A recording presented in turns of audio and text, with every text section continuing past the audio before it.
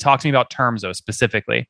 You know what? Honestly, can we stop this? Because this is not even remotely what I agreed to talk about. You are listening to Conversations with Nathan Latka, where I sit down and interview the top SaaS founders, like Eric Yuan from Zoom. If you'd like to subscribe, go to getlatka.com. We've published thousands of these interviews, and if you want to sort through them quickly by revenue or churn, CAC, valuation, or other metrics, the easiest way to do that is to go to getlatka.com and use our filtering tool. It's like a big Excel sheet for all of these podcast interviews. Check it out right now at getlatka.com. Hey folks, my guest today is Mark Stoos. He's the CEO of Proof Analytics, a marketing analytics platform that helps CMOs and CFOs bridge the ROI gap by providing cause and effect analytics that shows marketing and sales true business impact on financial worth. An award-winning B2B CMO and CCO, Mark is one of the first leaders to connect all types of marketing investment to revenue, margin, and cash flow impact on complex, long-cycle companies. In 2014, he was named Innovator of the Year for his pioneering work by U.S. marketing leaders. Mark, you ready to take us to the top? Hey, thanks, man. You bet. So just to be clear, is Proof your baby or you a hired gun? You're a hired CEO here. No, I'm the founder. All right. And I'm basically a former large company CMO turned software CEO. All right. So your cool factor went up is what you're saying. Well, I don't know about that, but certainly it's interesting to kind of connect those two. All right. Tell us what folks are paying you for right now. What are customers using you for?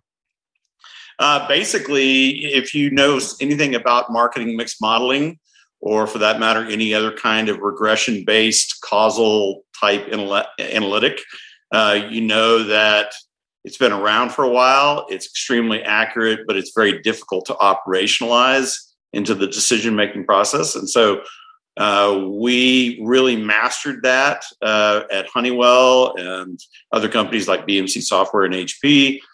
And we really got to the point where we understood what the next step had to be. And so we built an automated platform version of marketing mix modeling. And so particularly given the fact that third-party data has been, really impacted in the last 2 years, you're seeing even more deprecation there. People are really moving rapidly towards MMM in general. And specifically a really low latency, very fast version like Proof. Mm-hmm. Okay, so this sounds like an enterprise motion. What's the average customer paying you per month or per year, would you say? So we typically range year one anywhere from about $65,000 to about $150,000. It's all based on the number of models that you want to compute. So you can scale it, to whatever degree you want to. It's the payback period is less than 60 days. We're talking about, typically on that kind of. You're talking about your payback period or their payback period? In other words, the amount of time that it takes for the customer to realize that they really did well in buying Proof is less than 60 days. Average savings or repurposing of marketing spend is usually in the millions. Mm-hmm. Okay, very cool. This makes sense. So $65,000 contract values, you can expand from there and go up, which is great based off number of models. Do you upsell based off anything else? Number of seats, any other utility-based pricing upsells?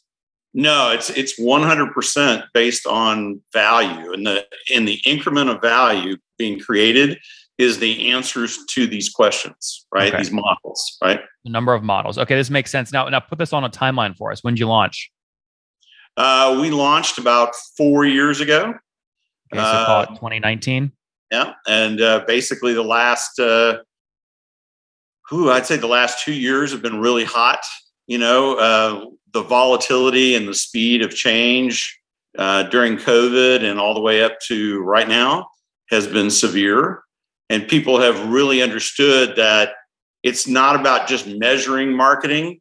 It's being able to understand the cause and effect relationships that exist across time, and the fact that we all live in a multivariable world. So it's basically, if you're not looking at what the marketplace is doing to you, in other words, what the headwinds and tailwinds are and how that's impacting the investments that you're making, you're not going to get there.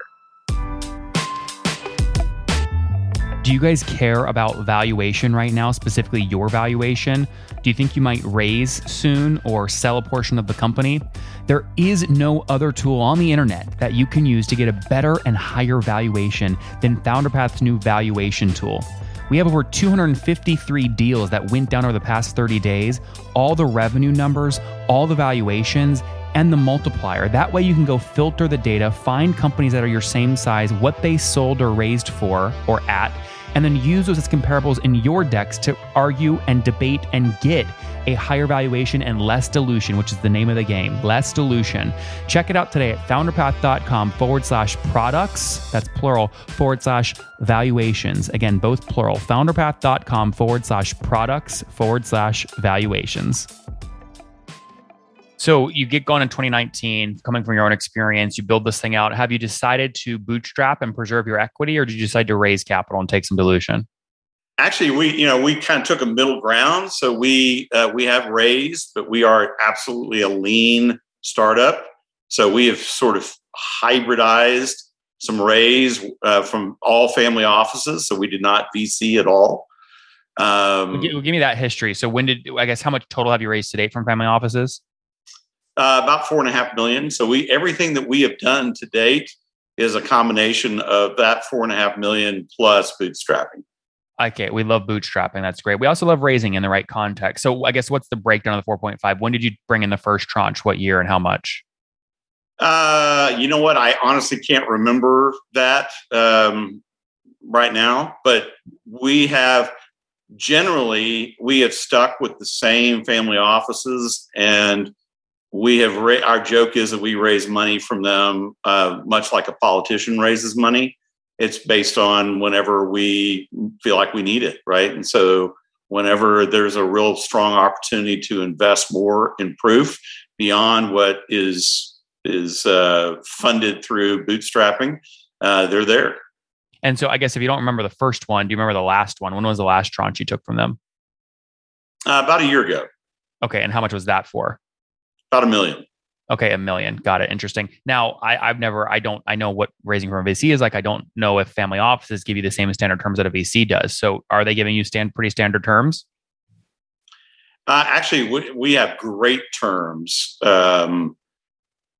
our investors. So I would say way better than we would normally see from a venture capitalist firm.